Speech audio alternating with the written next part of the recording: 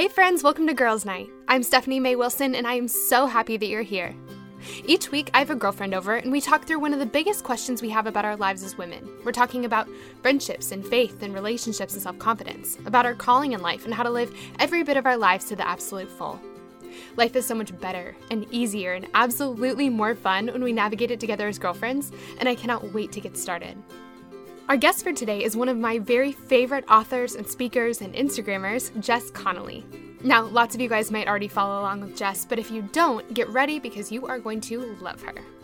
Jess is a mom to 4 beautiful kiddos, a wife to an awesome guy named Nick. She's leading a church plant in Charleston, and that is just the beginning. Jess is also the founder of the All Good Things Collective, which sells gorgeous art prints and apparel to encourage us in our relationships with God. She's also the co-author of a wonderful book called Wild and Free, and she just came out with an awesome new book called Dance, Stand, Run. But none of those things are the reason I wanted to invite Jess to our girls' night this week. I wanted to invite Jess because her relationship with God inspires me like crazy. She has this deep, connected, intimate relationship with Him, and even just getting a peek at the way she worships and learns from God inspires me to walk even deeper in my relationship with Him too. And that's what today's episode's all about. You guys are gonna love it. But before we jump in, there's something I wanted to make sure and tell y'all about. So lately, I've been getting lots of emails from my sweet readers and listeners who are really looking to find and form deeper friendships. So many of them are looking around and realizing that they're just honestly kind of lonely in their lives right now. They don't have people that are really their people, and they have no idea how to go about changing that. And my gosh, I can relate to that struggle. When Carl and I first moved here to Nashville, we moved here without knowing anybody, and I had to figure out all over again how to find and make friends. I worked really hard at it, and I was able to meet some girls that I really liked, but our friendship still just sat there at the surface. We were friends, but we weren't each other's people yet, and I wasn't sure how to go deeper. Well, finally, I had an idea. I decided to write out a list of questions that I thought might help a group get to know each other better, and then I invited my new friends over for a girls' night. That night, we answered the questions. It was really simple, but as we did, we laughed and we cried and opened up and we spoke God's truth into tender areas of each other's lives, and it was amazing because before we knew it, strangers were becoming friends and friends were becoming best friends. That night and those questions were the beginning of true community for me and for lots of my girlfriends here in Nashville, and so I knew I couldn't just keep those questions to myself. What I ended up doing was turning those questions into a small group guide. It's called The Real Girl's Guide to Taking It All Off, Removing the Layers Between You and Deeper Friendship, and it is my favorite resource for really connecting as a community. My sweet reader Kara went through the guide recently with her small group, and this is what she had to say about it. She said, "My group and I just finished your study, Taking It All Off, and we absolutely loved it. Our group wasn't super close to begin with. We were all friends of friends, but now we couldn't be closer. In the study, you asked questions that I would never think to ask, and talking through those things together transformed our group. They transformed me. Now I have 5 new best friends, and I'm so grateful to this guide for making it happen. Seriously, best decision ever." You guys, I love that. So whether you're looking to connect with old friends or go deeper with new friends or for the next study for your small group, our lives are so much richer when we have best friends to share them with, and this guide is my favorite way to get there. If you want to check it out and see more of what it's all about, I would love to give you a sneak peek and send you the first chapter of the book for free. All you have to do is go to stephaniemaywilson.com/firstchapterfree and pop in your information and I will send it your way. Okay, friends, without any further ado, here's my conversation with Jess Connolly. Guys, I am so just thrilled about who we have on the podcast today. This is such a joy and an honor for me. We are talking to my new friend, Jess Connolly. Jess, thank you so much for being here. Absolutely. Thank you for having me. Okay, I've been asking all of my friends to do this. I would love it if you would just take a second, introduce yourself, tell us who you are and what you do. And I've put all of my friends on the spot with this. I'm going to ask you for a fun fact. And seriously, Sky's the limit. Whatever you can think of. Okay, I'll have to think about my fun fact. Well, hi, I'm Jess Connolly. I am a wife and a mom. I live in Charleston, South Carolina, where my husband and I planted a church about 4 years ago. And we have 4 very wild, very fun kids and 1 very fun dog. I'm an entrepreneur and an author and a speaker. And so spend my days with my hands in a bunch of different activities, sometimes helping my husband with church, sometimes running businesses, sometimes writing books, sometimes traveling, and all the time, a lot of coffee and a lot of dancing. A fun fact about me is, okay, this is so random and it's the first thing that popped in my head. Yes, this is the best. Just made my first return ever of a clothing item this week. What? How is that possible? I never return anything. Okay, so that begs the question. One, are you the person who like really actively tries things on in the store? Like, do you make good decisions in the store, or do you just keep things that don't fit you? I do. I think it's a combo of three things. I think number one, I'm an aggressive trier on, and I'm pretty like judiciary about what I bring into my life. So like I way overthink everything I buy. Like, how is this going to affect me? How's it going to affect everybody else? How am I going to feel about it in a year? How am I going to feel about it in 5 years? I have clothing items that I've had for 15 years that I like love. Oh yeah. That like still to this day people are like, I love that jacket, and I'm like, yep, I got it like the first month I was married. So there's that. Number two, I think I do hold on to stuff sometimes longer than I should. Like I'll just like, oh, this isn't my favorite thing, but I'll keep it in my closet in case. Mm-hmm. And then third is I give a lot of stuff away. So I'm like a serial giveawayer. Like if you come to my house and you're like, oh, I need to borrow a shirt, you can leave with it. Like I'm fine. That's fine. I'm very easy come, easy go. So like, it's fine. No big deal. So I typically, if I don't like something, I just give it away. I'm surrounded by a lot of women. And this week in particular, I had bought a dress about a month ago. I had really thought about it. Like, do I want this in my life? I like took pictures of myself in it in the dressing room. I said like, it's not my typical style, but I'm going to buy it. I think it'll like spice it up. When it came down to it, I was like, I really don't want to wear this. And I know I'm not going to wear it. And, so I tried to give it to one friend and she didn't like it. And I tried to give it to another friend and she didn't like it. And then I remembered it was $100. And I was like, ooh, I think I really want that $100 back. Yep. So I returned it and I was like, this is my first return ever. But I didn't tell them that because, that would look weird. Because they'll be like, what? Okay, that's insane to me. Yeah, That's I've literally crazy. never returned a clothing item before.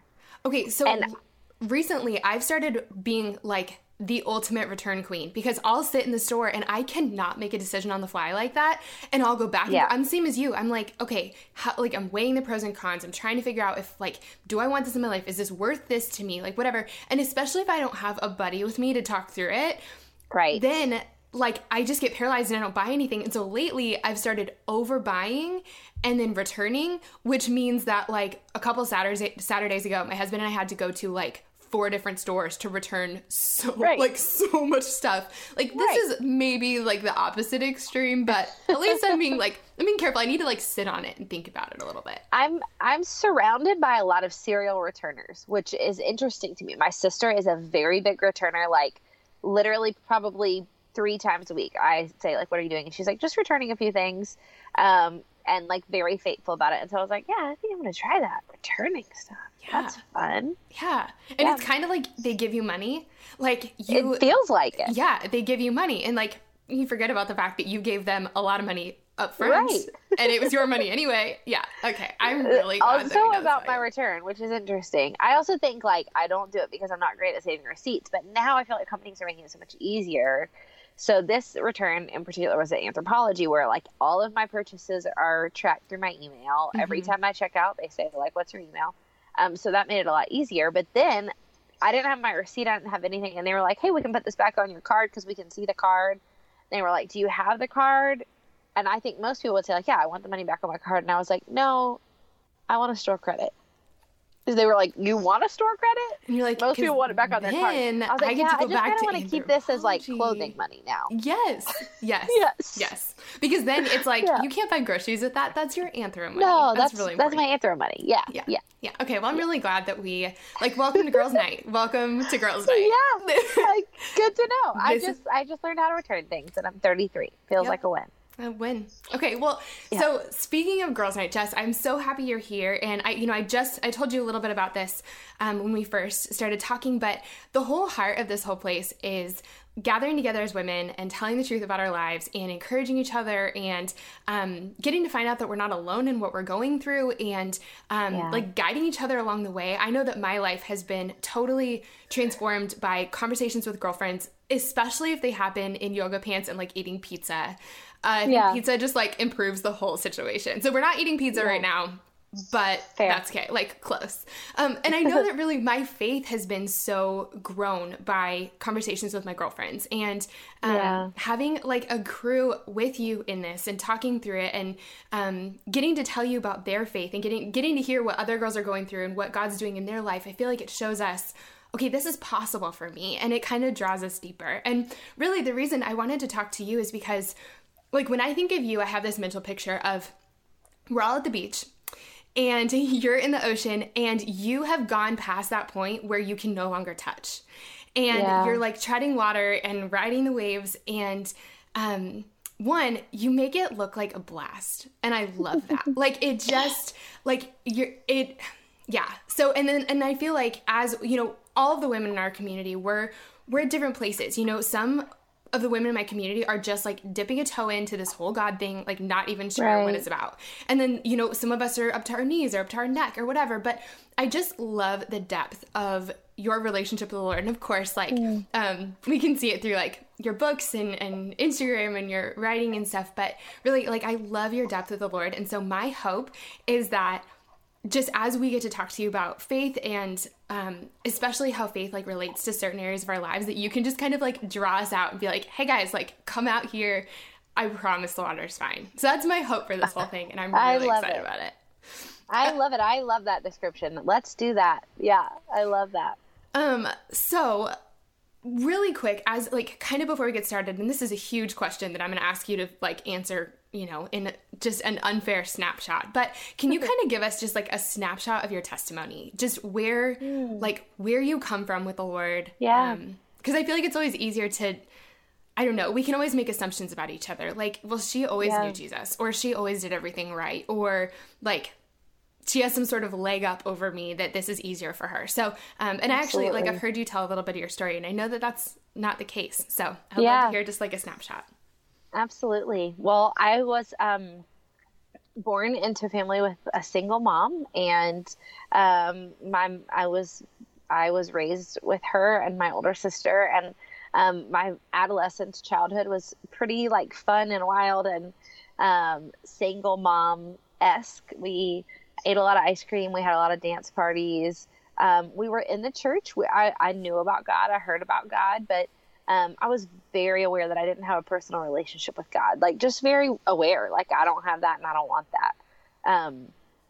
And got into some dark stuff really early into my, like, early tweens and teens, drugs, alcohol, sex, you name it. And was living like a pretty dark life as like a 14, 15-year-old.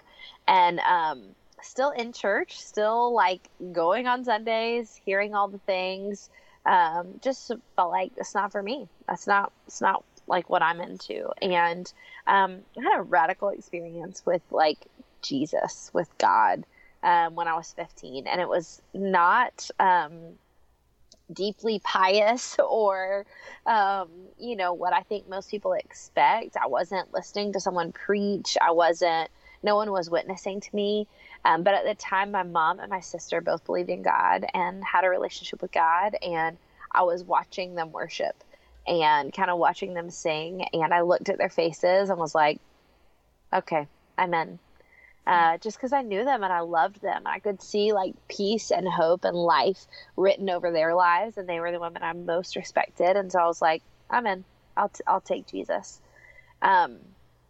And I would say from there, the way the Lord's written my personality, I just kind of like took it too far and never looked back. Like the very next week started scouring my Bible, and a few months later, you know, as like a 15-year-old, tried to start like writing devotionals for my friends, and just really kind of bought this idea that we by Jesus have access to eternal life, and that doesn't just affect whether or not we go to heaven or hell, but it really makes our life here vibrant and beautiful and amazing, and that he's better. Like, it's just better to do life with him here. And I was experiencing so much relief, I think, from like the darkness that I had been living in, that I just kind of worked out of that relief and tried to tell as many people as I could about Jesus. And so that was about 18 years ago, and I've had lots of ups and downs, and I've had lots of trials and struggles in the midst of that. But I think I'm still living in that same relief today, where I wake up and just remember, like, oh, Jesus, like, he's good. He made a way for me. And that's really my story. That's where I'm at today. Like, very much in the grip of God's grace and feeling relieved that he loves me. Oh, I love that. And like, I feel like you took a page out of like my own testimony too. Like, when you said it's better, like, it's vibrant and it's better and it's beautiful. And I think that the thing that kept me from becoming a Christian for a really long time was the fact that I thought that God like took away more than he gave. Like that it would, instead of taking a life, and making it more colorful, I thought that God would make your life black and white and full of lots of rules and regulations and very flat. And I feel like what I got to experience is I like gave him a shot and said, like, I'm in, was that when we jump into life with him, it's actually like better, actually on paper better. It's like, not in theory, actually better and fuller and more beautiful and more colorful. And I love that. I think, so really it's such a joy to get to hear from you and to get to watch you worship and love the Lord and pursue him. And to just, like, I love that as you're running your race and as you're pursuing him, you stop along the way and you're like, hey, this is what he's telling me. This is what I'm learning along the way. And it's so encouraging. And the thing that I love the most about the way you describe your faith is that it is such a relationship, and it is so like it's popped off the page in so many ways. And I think that that's really hard to know how to do. If you were to talk to, like, when you're talking to women who are just kind of digging in with their faith, or just getting to know Jesus, or they've been to church, like, they're kind of going to church on Sundays and they're wanting more, but they're not sure what more looks like. Talk to us about that. Like, how does our faith and our relationship with God pop off the page from being like, you know, we journal a little, we read a little bit of scripture, we show up at church on Sundays, to something where it actually transforms our life? Like, what happens in the middle of there? Right. Well, my like 15-year-old self would say the same thing my 33-year-old self would say. So that's helpful.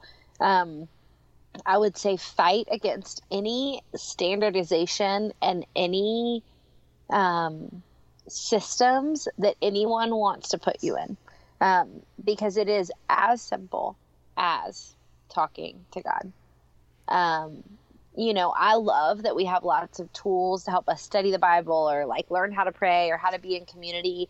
But I think that the most vibrant real life relationship comes out with Jesus when we literally just take it at face value.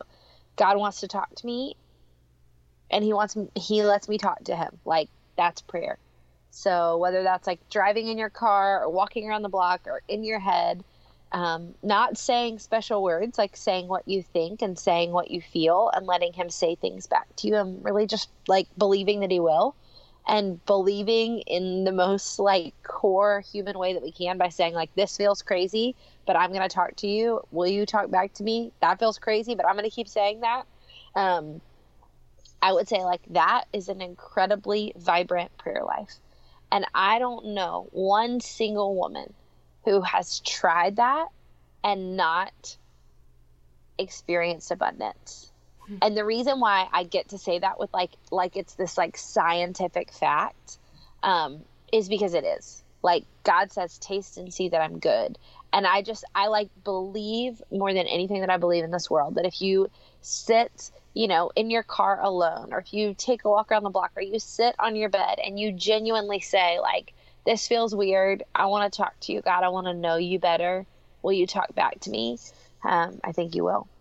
And I talk to women all the time. And we're like, do you really think that? I mean, I've tried prayer. It's not that way for me. And so then I get to just kind of dig back in and say, like, do you really pray? Or do you like sit and journal what you think you should say? Because that's not praying. That's writing some kind of weird poem. Like, that's not talking to God. And I'm not saying you shouldn't write. You can totally write your prayers. Or, you know, even I talk about like, hey, it's powerful to pray in groups, and that's like beautiful, and it builds community. And people say, like, I've tried that, it doesn't feel good for me. And so then I say, like, well, were you standing in a circle, like trying to say words that you thought the people around you should hear? Or were you talking to like the king of the universe with your friends? Because that I will bank on. Like that I will bet my life on. Same with the Bible. You know, just like read the Bible. Like, read any part of it. Like, start in Numbers, start in John, start in Luke, start in Revelation. Start at reading the Bible and couple it with prayer to make it even more powerful, and say, like, God, some of this feels crazy and the language feels different. I don't want to know it so I know more. I don't want to know it so I seem smart. I don't want to know it because I think it'll make me better. I don't even want to know it because I think it'll make me closer to you, because I believe I'm as close to you as I possibly can be, but I want to know you better. And so will you help me understand this? Will you help me like hear from you in this? Will you change me when I read this? And I'm like willing to bet with my whole life that you'll feel deep and close to God. And so I think it's literally as simple as that. And I would just say, like, that would be my first tip, is I would fight against anything that tells you that it can't be that easy. I would fight against any program or system or teaching that tells you that you need to make it harder than that. Are there other tools we can use and that we get to use? Are there different things that we can do to stretch out different like disciplines in our faith? Absolutely. But they should all be done from like a worshipful, excited place, never from a place of like, I need to do this so that I can be a better Christian. I need to do this so I can get closer to God. I love that. It's so good. I think I heard, I'm going to really butcher this, but I think it was Francis Chan that I heard one time say, and this was like 4 days into me being a Christian, that he said, when you read the Bible, read it for what it says. Forget what people, and obviously teachers and people who guide us are so helpful, but he goes, forget what people have taught you. Like, read it and do what it says, that it's that easy. And every time I get caught up being like, well, what's the, like, wanting to make it harder than it is. Okay, what does this say? What does it say? Yeah. And when we listen and do the things, it changes everything. When we read it and stop arguing with it also, like, I find that we realize it's not all that offensive. Yes. You know, like, oh, that's just a good idea. Like, don't judge people. Okay. All right. You're right. Yes. I won't. Yes. Okay. Yeah. I was planning on talking to you about this later, but we're just going to go here now. You just wrote a book all about holiness. Yes. Tell us about the book and tell us about this revelation of holiness, because I feel like when you said stop arguing with it and just do what it says, like that's exactly what I was hearing as I was listening to your book. Yeah. Yeah, well, the book is really just kind of written around this wild idea that is very biblical, that we don't have to do anything to become more holy, but that we already are. And so although holy means is set apart, the Bible talks a lot about God's holiness, and talks about how he's set apart. He's like otherworldly. He's perfect. He's good. He's holy. And so the major dilemma of humans is that we're not.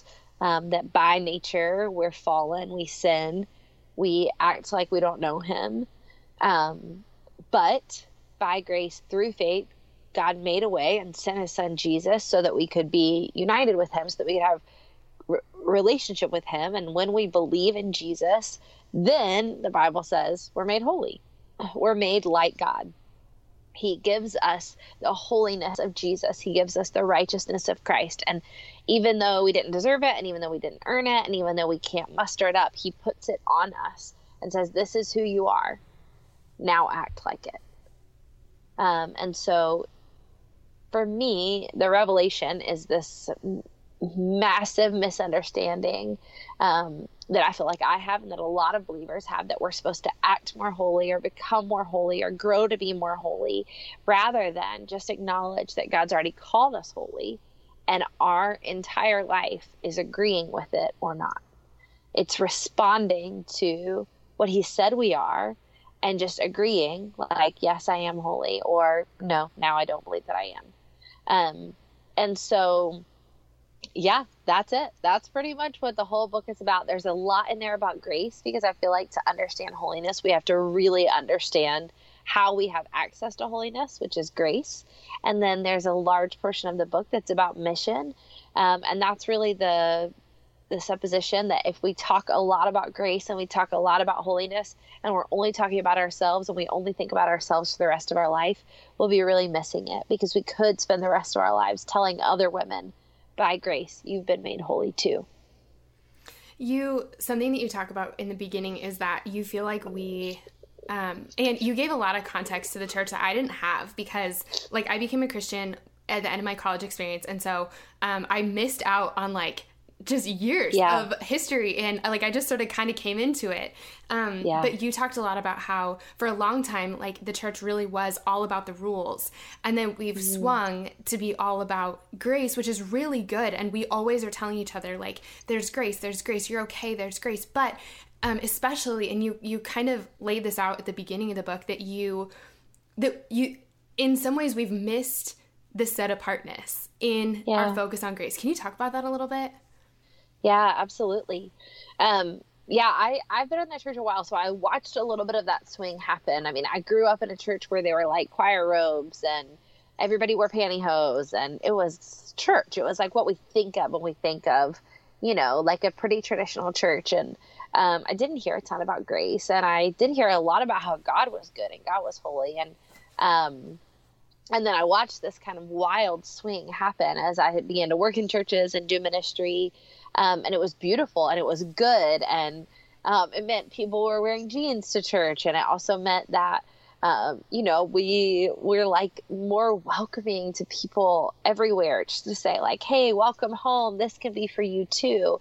But I noticed starting in my own life that we missed what we were welcoming people to. We talked a lot about grace, which grace is the vehicle that gets us to holiness, but we kind of just stopped there. There's grace, which is good news. Grace is good news. But why is grace good news? Grace is good news because we're sinners. Grace is good news because we're broken, and without Jesus, we wouldn't be okay. Grace is good news because we've been purchased to a new place, a new identity, a new relationship with God, and that's holiness. That's really good. I think that I've seen a little bit of that in my own community, in my own life, where we do focus a little bit more on the grace, but then not what's next. Like, you're great, you're forgiven, you're in. Okay, well then what do we do with this? And I think that, going back to reading scripture and not arguing with it, like, I think the thing I was so afraid of about becoming a Christian was rules. And the thing about it is that I don't think that God gives us, like, it's not about that. It's about that God knows us, and he knows the best way that the world works, and he knows our hearts, and he knows what's good for us. And when he tells us things like forgive each other, or don't judge each other, or like don't do this or do this, like it's not a requirement to get in. It's a, hey kiddo, like I love you and I'm on your team, and I know how your heart works. Like I created it. And so when you do these things, your life on the other side isn't flat. It isn't black and white. It's actually like a kaleidoscope of color. Absolutely. When you live life. Absolutely. Yeah. It's funny. People, if you know anything about the Old Testament, a lot of people talk about the laws of the Old Testament. And like, grace means that we don't have to live by those laws anymore, which is so good. And a lot of the laws in the Old Testament are dietary and they're structural, and some of them are kooky and weird, and like women should leave when they have their periods, and like we should cover our heads and blah blah blah. But as you study the rules of the Old Testament, what you find is like it was basically God being like the like FDC health regulator for everyone. He basically was teaching people how to live. Like, hey, you should really wash your hands when you handle meat. That's amazing. Like, it'll keep you safe. Like, people didn't know that, so God told them. Yes. Like, like, hey, you should only use your left hand when you go to the bathroom, and you should only use your right hand when you eat meat. But then we call that like, oh, these stringent laws of the Old Testament. Like, no, it's just a good idea. It's just a really good idea. The period ones are incredibly interesting. Pull them out sometime at a girls' night. Like, all these rules for women when they're on their period. But one is like, you leave the whole time you're on your period, and you go to a tent. Like, now we're like, that sounds wonderful. Yeah. Let us go to the tent for a week. Don't have to cook. Don't have to take care of any kids. Don't have to yell at anyone. Literally just go sit with a bunch of other women. Like, that sounds right. Yeah. God might have been having like a good idea and like loving us well. Yes. I feel like the Sabbath is such a good example of that too. Like, we think like and if you read scripture, like, everyone started making all these crazy rules about like, well, you can only do this on the Sabbath. And it became this really like religious strict thing, but it wasn't about that. God's like, hey, take a day off. Like, hey, rest, Philip, spend time with me. Like, chill out for a second. And that's a good thing. All of these things are really good things that he gives us to do. Yeah. Yeah. I feel like the Sabbath reminded me, I wanted to ask you, as you talk about your relationship with Jesus, and as you talk about like the conversations that you have with him, I feel like something I've heard you talk a lot about are rhythms, and just how you spend your week, and how you almost like, and I'm sure that you and your husband Nick like have date nights and stuff, but I feel like you have some like really scheduled moments with Jesus throughout the week, like almost like date nights with him. Can you talk to us about that a little bit? Like, what that looks like in your week? Yeah, absolutely. Yeah, I think rhythms are just like an easy way to basically like schedule without stressing yourself out. So kind of noticing how your week goes, how it's already set up, and what you need most at different times. So,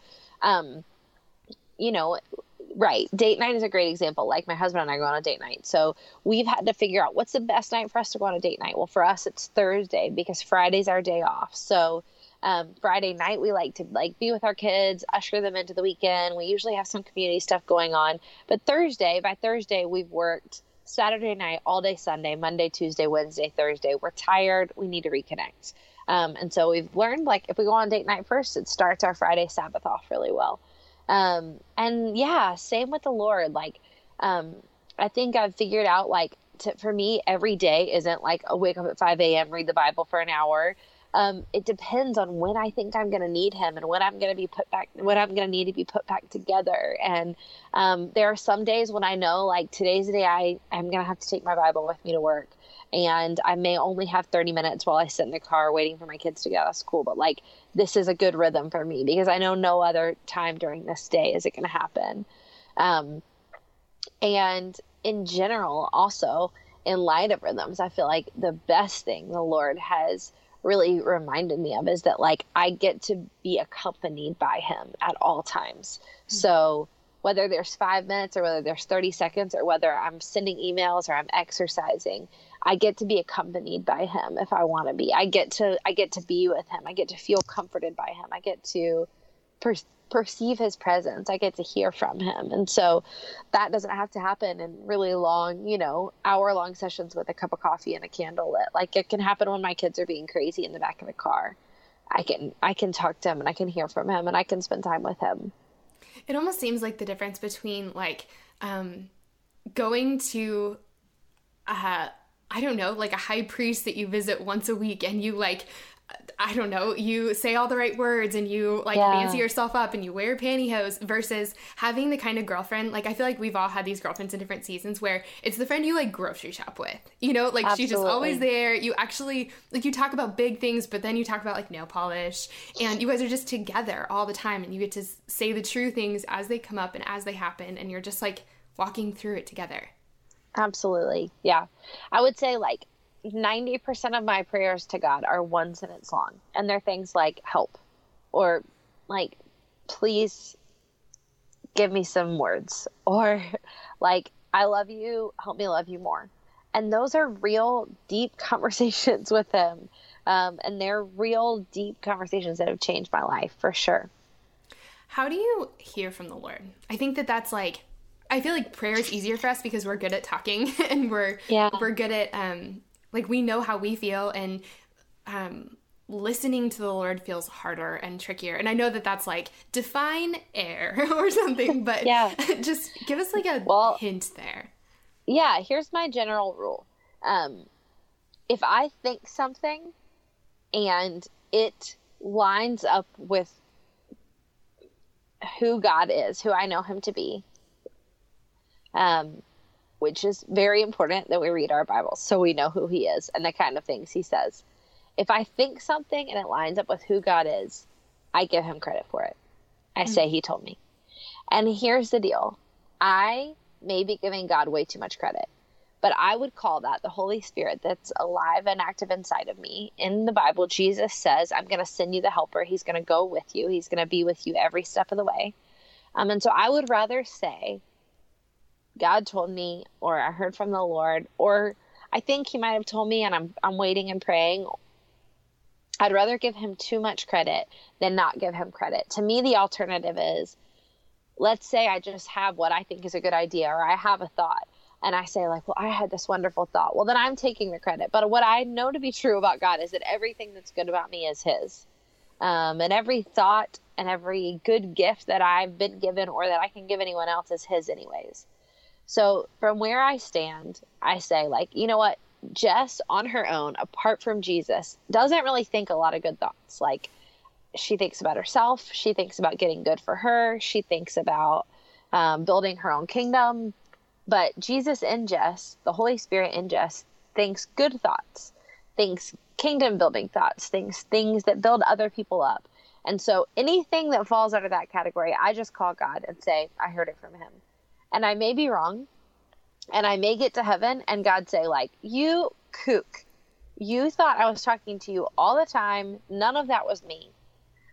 But I really don't think that's the case. And I'd really rather do that than get to heaven and him say, I was literally talking to you all day long. You never listened to me. You always wondered why I wasn't talking when I was being as loud as I possibly could. I was being as loud as your own thoughts. And you didn't give me any credit. You pretended like every good idea was your own.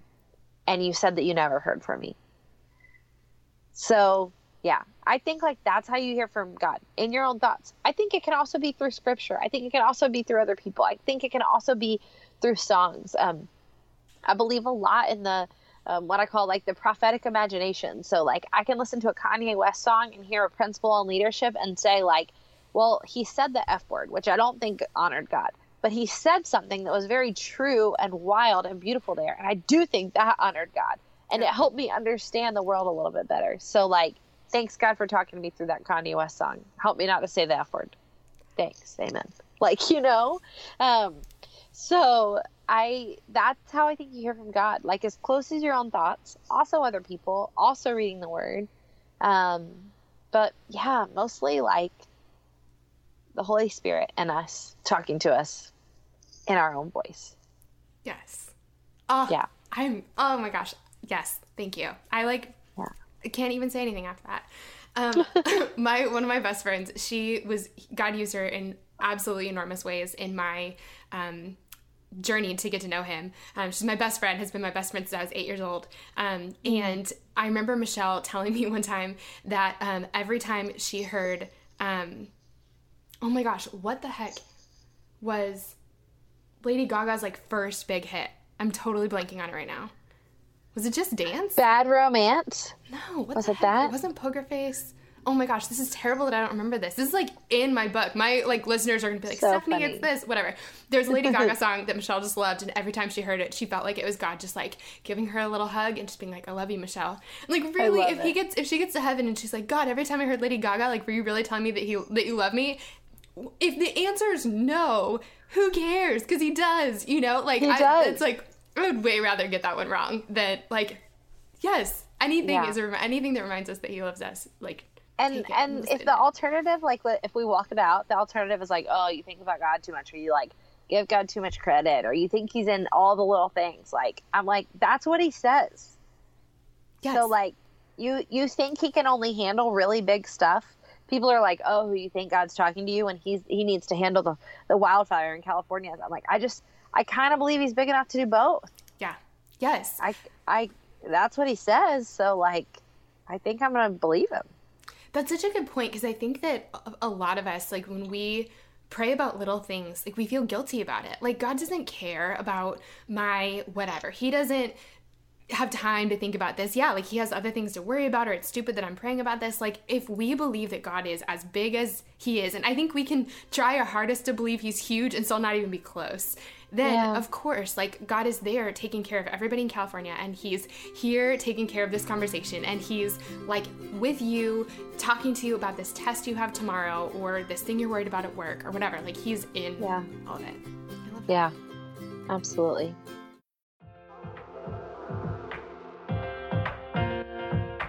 Shout out to Claritin for supporting this episode and providing us with samples. Friends, springtime is finally here, but that also means allergy season is in full swing. I have always struggled with allergies, and I don't know about you, but I am especially allergic to cats. More on that in a second. Well, luckily for those of us who live with the symptoms of allergies, we can live Claritin Clear with Claritin D. Designed for serious allergy sufferers, Claritin D has 2 powerful ingredients in just one pill that relieve your allergy symptoms and decongest your nose so you can breathe better. This double-action combination of prescription-strength allergy medicine and the best decongestant available relieves sneezing, a runny nose, itchy and watery eyes, an itchy nose and throat, and sinus congestion and pressure with ease. The time that I use Claritin the absolute most is when I'm at my parents' house, my childhood home. They have this absolutely beautiful cat that they love, and I like, except for the fact that he sheds so much. So that means that I'm basically sneezing from the second I arrive home to the second I leave, unless I take Claritin. My dad has even started having it ready for me right when I walk in the door. Are you ready to live life as though you don't have allergies? It's time to live Claritin Clear. Fast and powerful relief is just a quick trip away. Ask for Claritin D at your local pharmacy counter. You don't even need a prescription. Go to Claritin.com right now for a discount so you can live Claritin Clear. Use as directed. Claritin, thank you so much for sponsoring our girls' night. We love having you.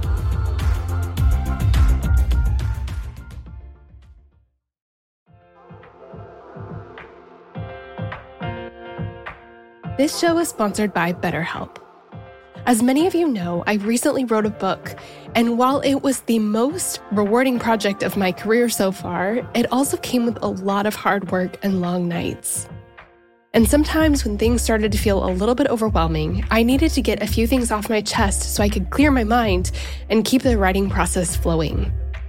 And the thing that helped me so much to sort through those feelings was therapy. Now tell me if any of this sounds familiar. Maybe you're going through something really hard right now, a big loss or a gigantic life transition. Maybe you frequently feel anxious, depressed, overwhelmed, or just generally discouraged.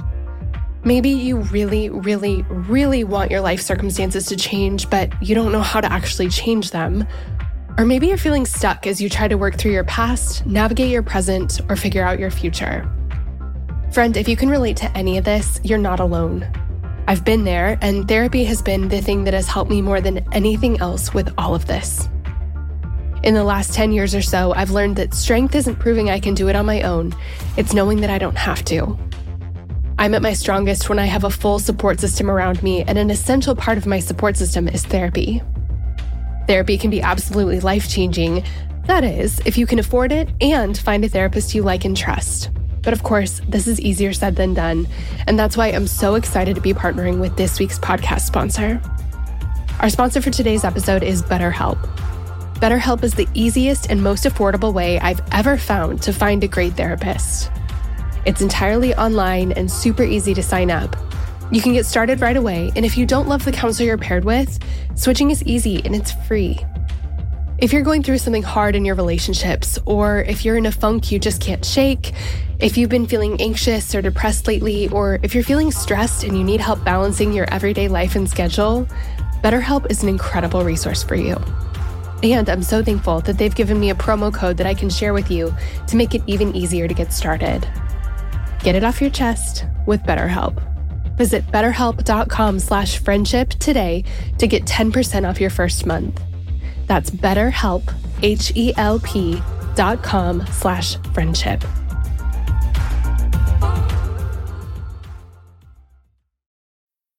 having this relationship with the Lord and walking with him and having him right next to us as we walk through life, I think that one of the things that trips us up as women, I think for all of us, is our identity. Like, and I think that actually gets in the way of us being able to really receive what God has for us, is that, like, he loves us, and that's hard to believe. It's hard to believe that he is who, that we are who he says we are. Can you, like, talk about that a little bit? Identity and how we believe God's truth about us?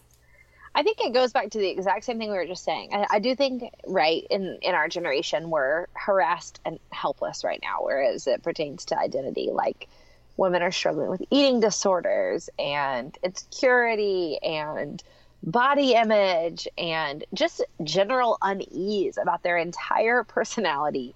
And on the flip side, I think we see women, like, really fighting for, like, I'm okay, I'm this, I'm that. And that, you can tell, like, that's not really it either. Like, you're not really at ease either.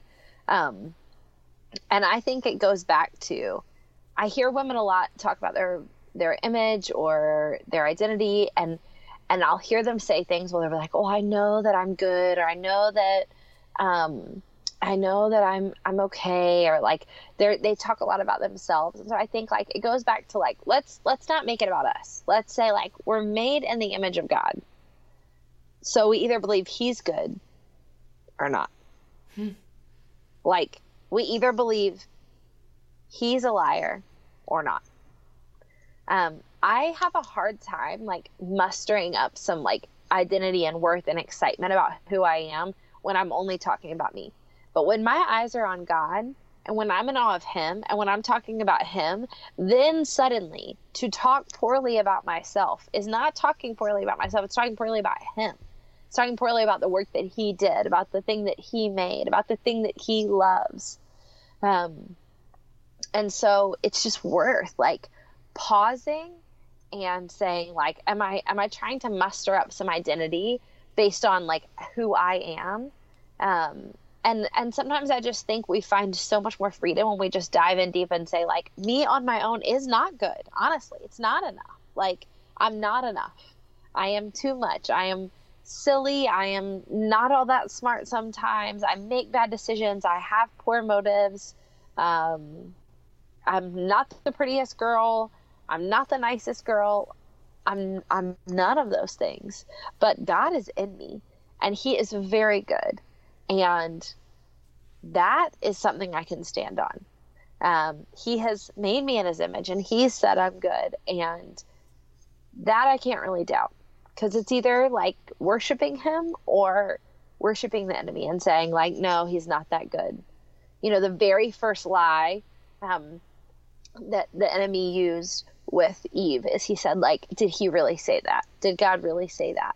And so I think that's the same lie that we're being, you know, poked with today. Like, did he really say you're good? Did he really say you're okay? Did he really say he loves you? And I think we get to vehemently shout back, like, yeah, he did. Shut up. Go somewhere else. I'm fine. Oof. Mic drop. There it is.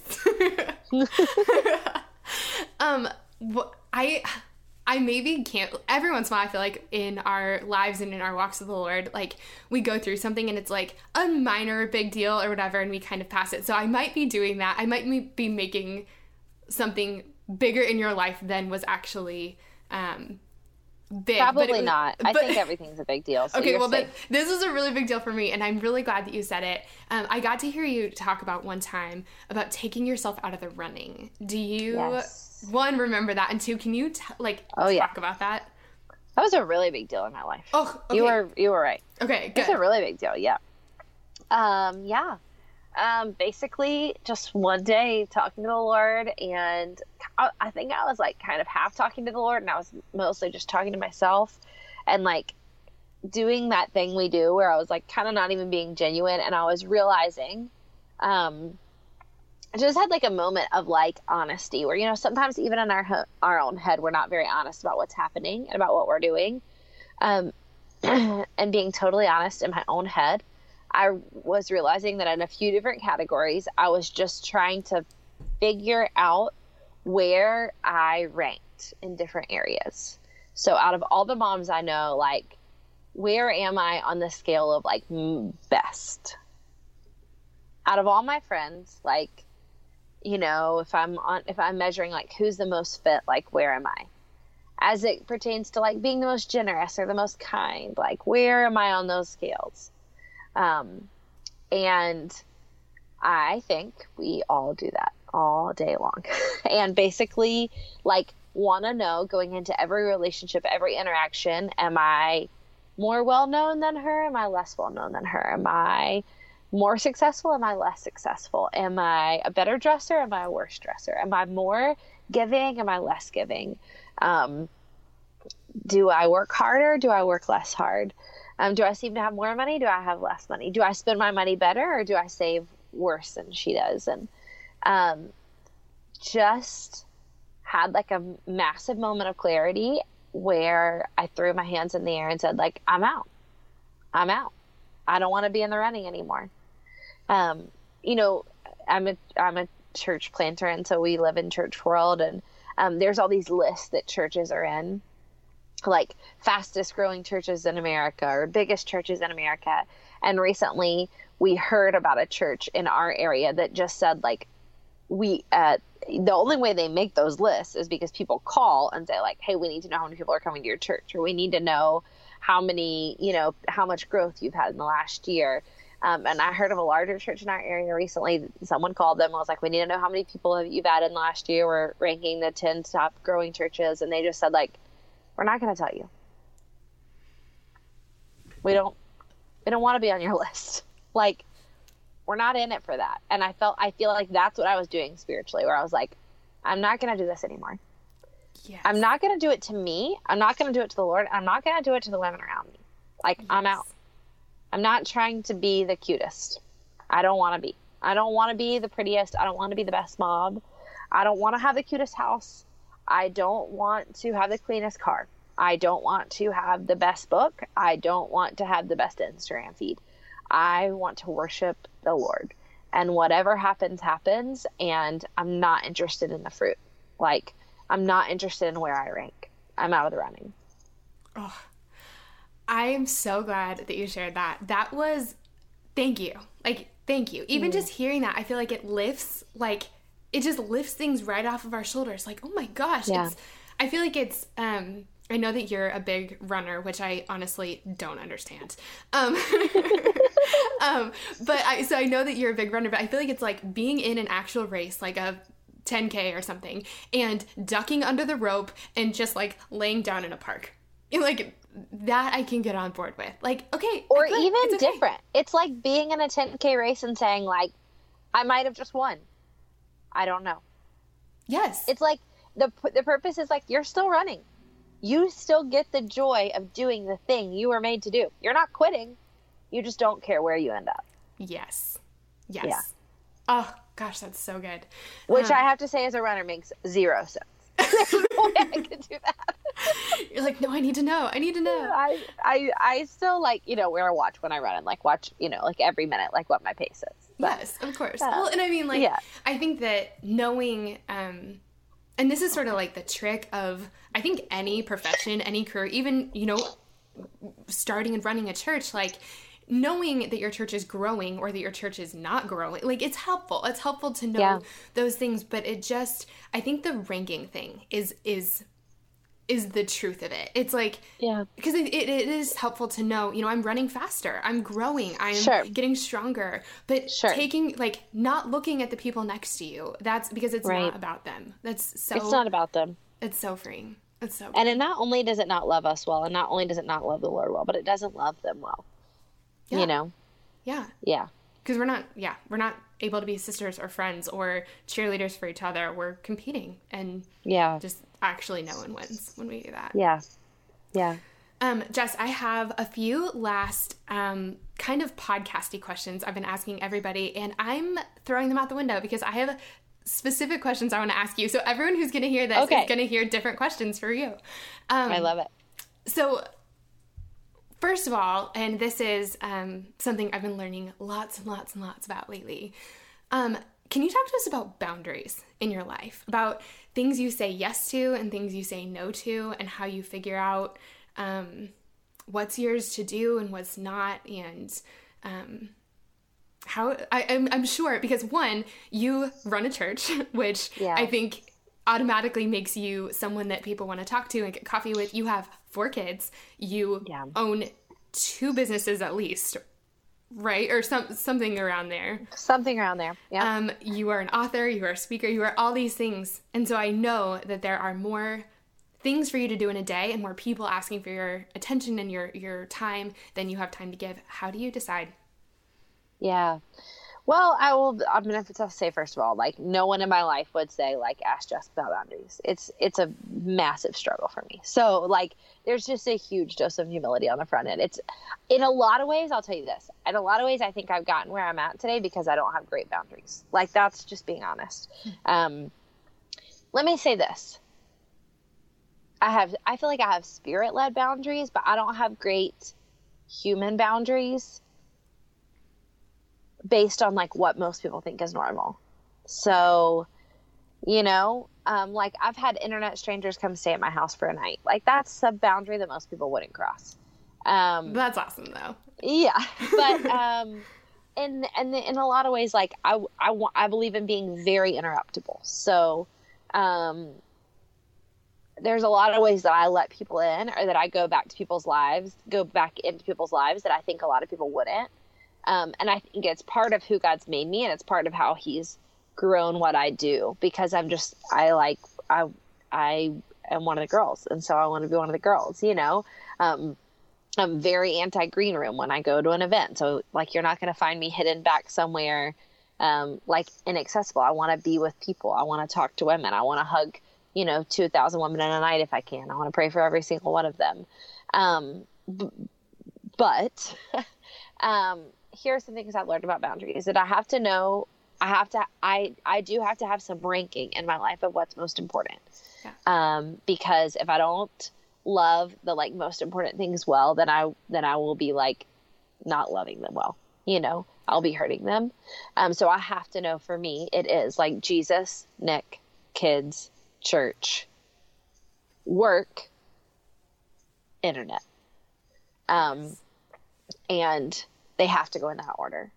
And that doesn't mean that I can't be flexible, and it doesn't mean that sometimes one doesn't get more attention. But Nick has to feel like the most loved. And then after that, my kids have to feel the most loved. And before Nick gets loved, like, me and Jesus need to be right. And so, I would say just, like, some quick things I've learned about boundaries is that saying yes to someone means saying no to someone else. And so every time I say yes, I need to consider who I'm saying no to by saying yes. A lot of times when I say yes to people, I'm saying no to my own personal sanity. And that isn't really a wise thing to do. So every yes is a no. Don't think that saying yes is, like, the best thing you can do, because somewhere along the way you're going to say no for that yes. I think that our culture does not believe in saying no, and that we make it, like, very unsexy to say no. Yep. But I think it can be one of the most spiritual acts of worship. I've found the most fruit and the most freedom in seasons where I've said no to things that would be very lucrative for me, that would be very good for me, that would be very fun for me, but that would mean me saying no to a lot of, like, private growth. And I just think, like, private long-term growth always wins. I think one good boundary to know is, like, who gets to speak into your life. God's given me a lot of help there about, like, I don't have a ton of boundaries whereas it pertains to giving to other people. And I think a lot of times when women talk about boundaries, they talk about not giving too much. For me, I'm, like, down with giving all I need to give. It's who gets into me that is a very strong boundary for me, who gets to speak into my life. Even things like, a lot of times, a lot of strangers will, like, send me a message on Instagram, say, like, how can I pray for you? And I don't respond to that. Not because I don't want to pray for them. I don't want them to pray for me, but because to answer that would be very vulnerable. And I don't know that that's, like, a boundary I want to cross, where, like, everyone also feels like they are, like, holding me up, And so I would say, like, hey, if you want to pray for me, you can pray for whatever you think the Lord needs to tell you. But, like, that would be, like, a small boundary for me to not say, like, well, I'm having a bad day, or, my husband and I got in an argument. Like, that's not okay. But in general, I think like the Holy Spirit is with us and attentive to us and gives us wisdom about our boundaries.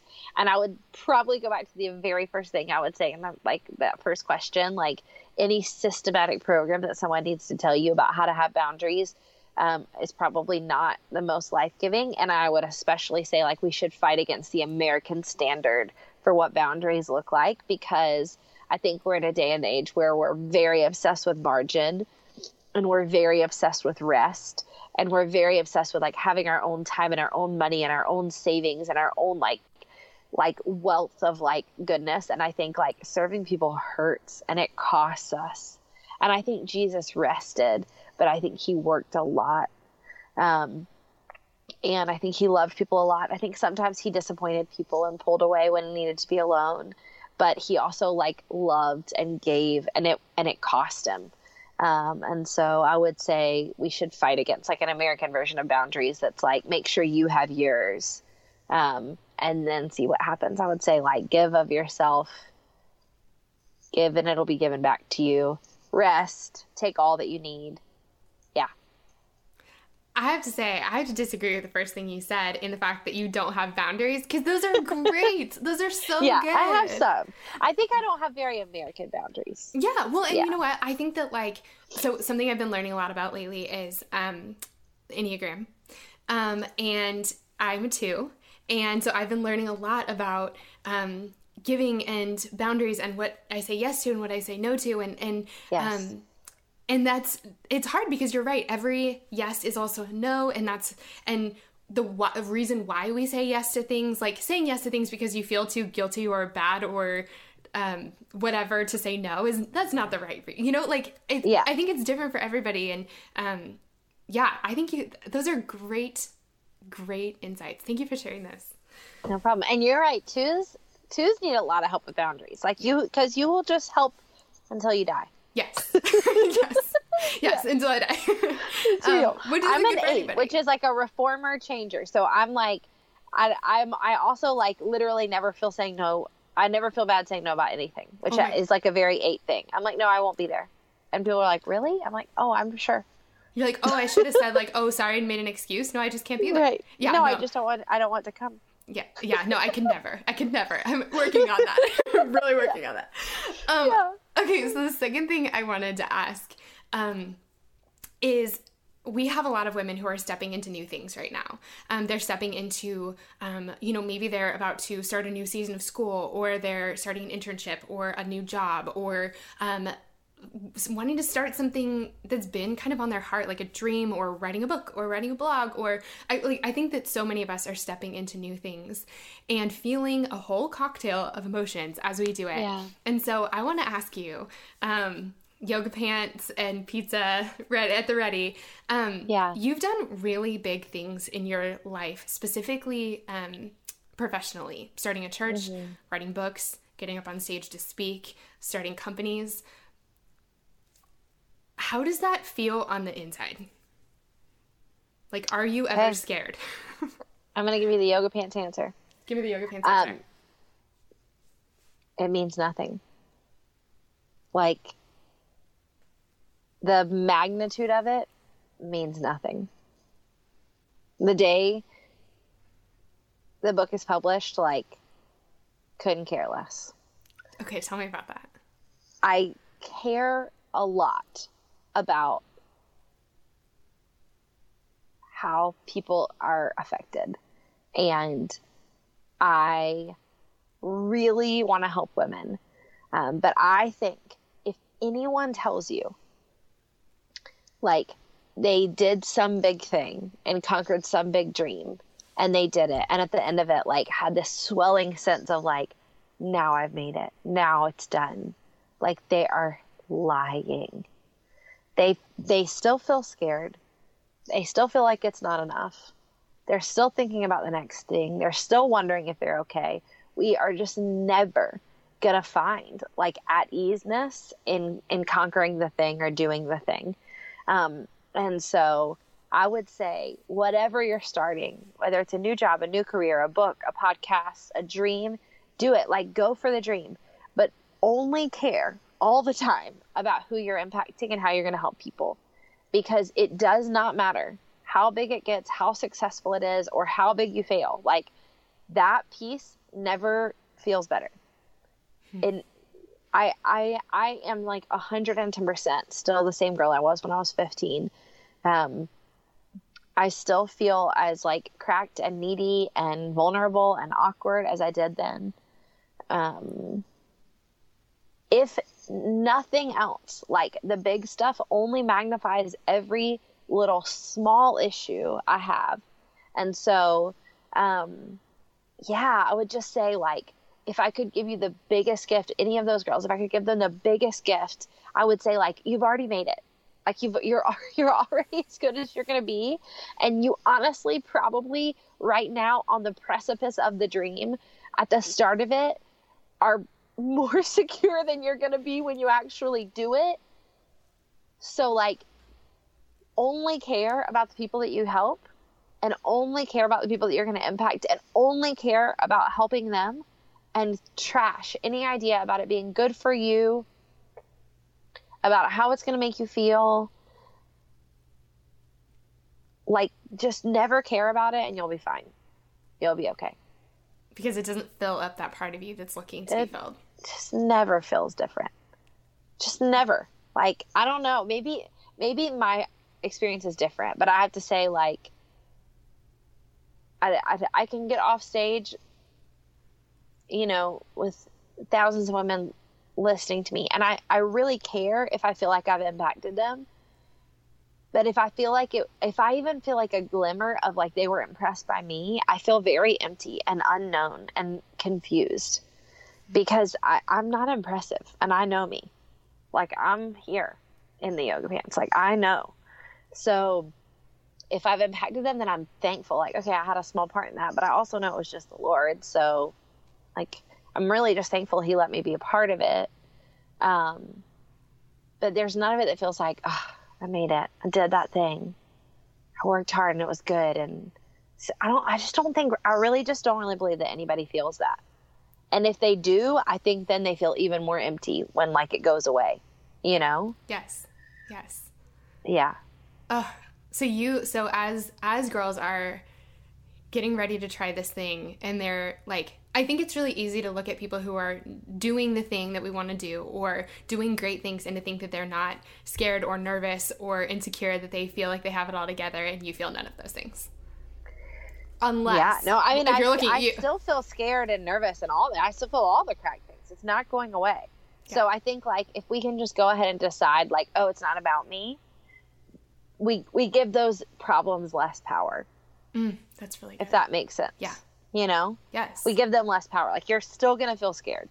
You're still going to feel upset when you fail. You're still going to feel insecure. If not, you'll feel them 10 times more. 10 times more. So I'm in counseling, you know, because this is hard. All this is really hard. Yes. And yes. I was talking to my counselor this week, and I was just kind of like, I was giving her like the lightest version of like what I see in my Instagram inbox, the light version of like, woke up this morning, had probably 10 really encouraging messages and 3 really discouraging ones. You know, woke up to like lost 40 Instagram followers overnight. And that's like a light day, you know? And sometimes there's really heavy stuff attached to that. Sometimes people are like, you drove me away from the Lord. I never wanted to come to church again because of you. Or, you know, you get into like local ministry, and like people from my church unfollowing me on Instagram, or like things get weird real quick. And so I was giving her like the light version, and she was like, I do want to tell you, like, as your counselor, if I had one person say one of these things to me, she was like, I don't think I'd move for like a week. And you have to like keep moving. You have to like keep feeding your kids dinner and keep pretending like it's okay and keep producing. And I was like, right. But like, it's the same gear that if I got on stage and felt like I did it, I conquered this dream, or I published the book and was like, it was a lifelong goal, and my words mattered, and I did it. Yay. It's the exact same gear that would like send me into the pit of despair when someone was disapproving of me. So I just don't give power to either of them. If you live by it, you die by it. right? I don't give power to the approval and to like my dreams coming true. And I don't give power to hurting people's feelings and my worst nightmares coming true. Like, I'm here to worship. God decides the fruit. I'll be obedient. It's okay. Man, well, if no one else needed that, I did, so thank you.